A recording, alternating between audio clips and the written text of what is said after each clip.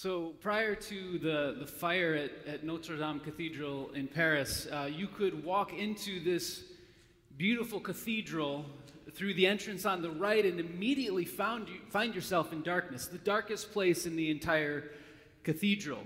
But then as you move forward, you would eventually arrive at the communion table in the center where the light from those historic, gigantic rose windows converge to, in a sense, cast out the darkness. There at the communion table, you would be reminded of Jesus' self-giving love. Communion, for Christians, is intended to be this life-giving experience of Jesus in community with other people as you gather around this table for a meal. So you go from not seeing clearly, physically, to seeing clearly there at the table. And then you exit out into the world to presumably share this light with the rest of the world.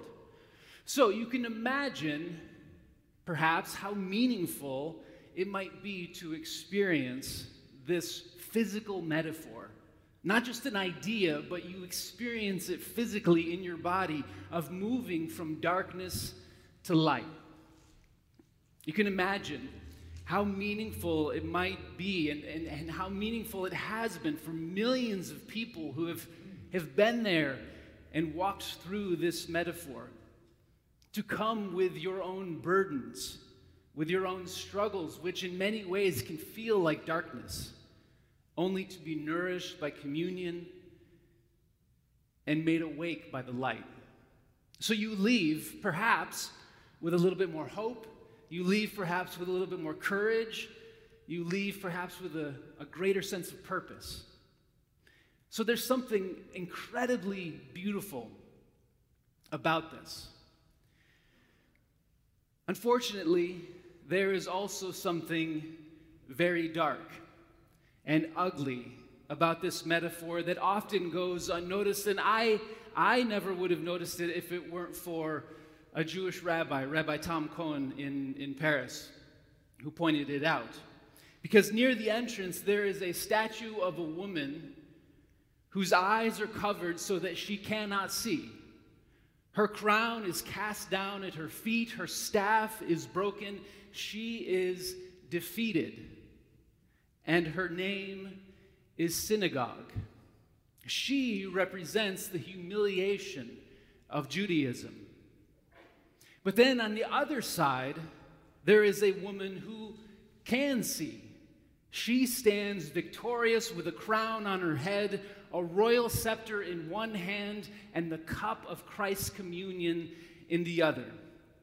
And her name is the church. She represents the victory of Christianity.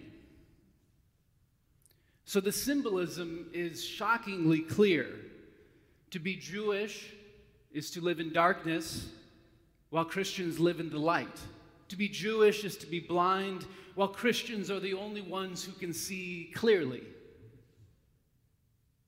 These statues are not only a reflection of the mistreatment of Jews in France and throughout Europe and honestly throughout the world, but they are symbols and stories that justify anti-Jewish violence and exclusion throughout the centuries, even till today.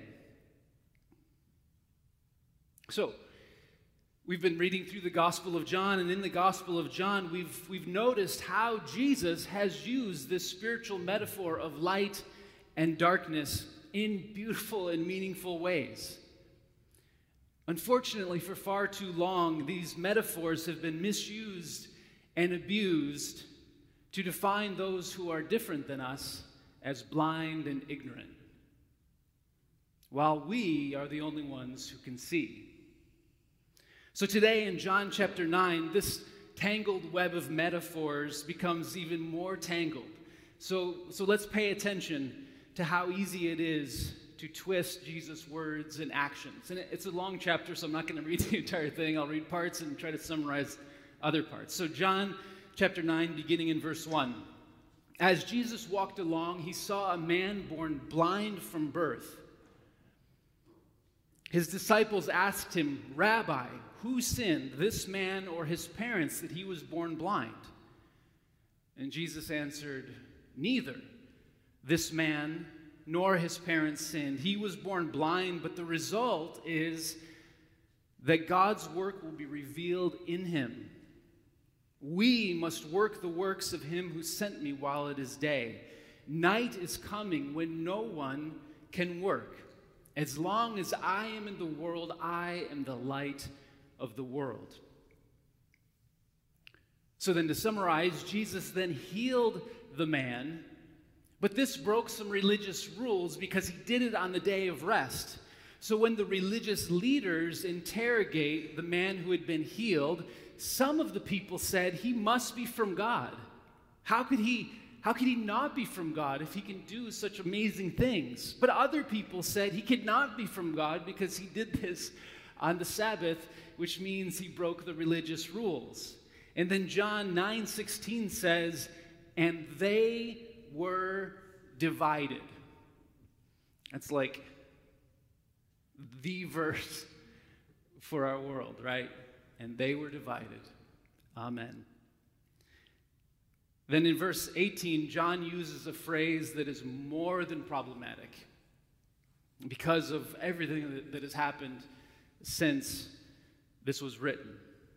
He says, quote unquote, "The Jews didn't believe the man was actually born blind."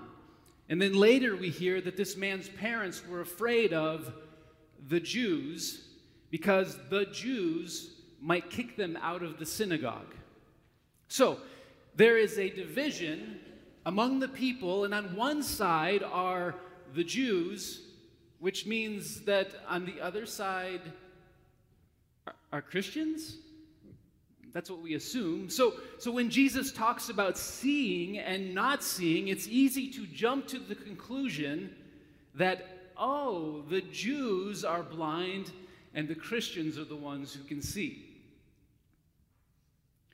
But that isn't even close to accurate, because if we are talking about all the Jews, then we have to include even Jesus in that group, because surprise, surprise, Jesus is Jewish. Did you know that? Like, he wasn't a Christian. Basically, everybody in the story is a Jew. So it's for this reason that I prefer to translate or to use, instead of the term the Jews, but the religious leaders. Because it's in this chapter, seeing and not seeing has more to do with power than religious belief. And religious leaders abusing their power can happen in any faith community. So, when this man is healed, it is the religious leaders who have the power to interrogate him. They have the power to interrogate his neighbors and his parents and instill in them fear. And last, when they don't get the answer that they want, they have the power to drive this healed man out of the synagogue, which they do. It can be so easy for people in positions of power and privilege to assume that we are right, that we are the ones who can see. Since life works out for us, or tends to work out for us, that must mean that God is on our side. I mean, this is the morality revealed in the disciples' question, isn't it? Who sinned, this man or his parents, that he was born blind? If life isn't going as planned, someone must have done something wrong. Or if life is going well for us, that must mean that we are doing something right. So the religious leaders are those who assume that they can see. And if they can see, that must mean that anyone who doesn't look like them, or think like them, or believe like them, or act like them, or vote like them, cannot see. But at the end of chapter 9, Jesus says, "I came into the world so that those who do not see may see, and those who do see may become blind." So here in John 9, yes, the religious leaders who are abusing their power are Jewish, but by the time we get to the building of Notre Dame, everything has changed. Everything has changed so dramatically that it is the Christians who have all the power. It is the Christians whom people fear. It is the Christians who are violently oppressing and excluding the Jews and anyone else who is not like them. It is the Christians who believe that they can see, which means that Jesus has come to reveal how much of our own vision we have lost. This coming Friday is Holocaust Remembrance Day, which reminds us that any time we assume that those people cannot see, we find ourselves in greater darkness. Anytime we assume that we alone can see, the world finds itself cast into greater darkness. But here is the good news in this chapter. In our state of blurred vision, Jesus is here among us to help us see clearly again. And when that happens, it's true, we will likely discover that we are not always right. We will likely discover that we do not always see clearly. We will likely discover that they, whoever they are not always wrong. And we will discover that we need one another, that we need our Jewish friends, that we need our Muslim friends, that we need our atheist friends and relatives and neighbors if we are to see with the clarity of God's wide and inclusive love. This is the kind of love that reaches across that divide. Not to make everyone else like us. That's an exhausting and impossible journey. This love reaches across the divide to use any power that we might have to welcome people in, to listen, to learn, to share, to pursue healing and reconciliation with one another, to discover that God's goodness and God's beauty is bigger and more beautiful than we could ever imagine. Please pray with me.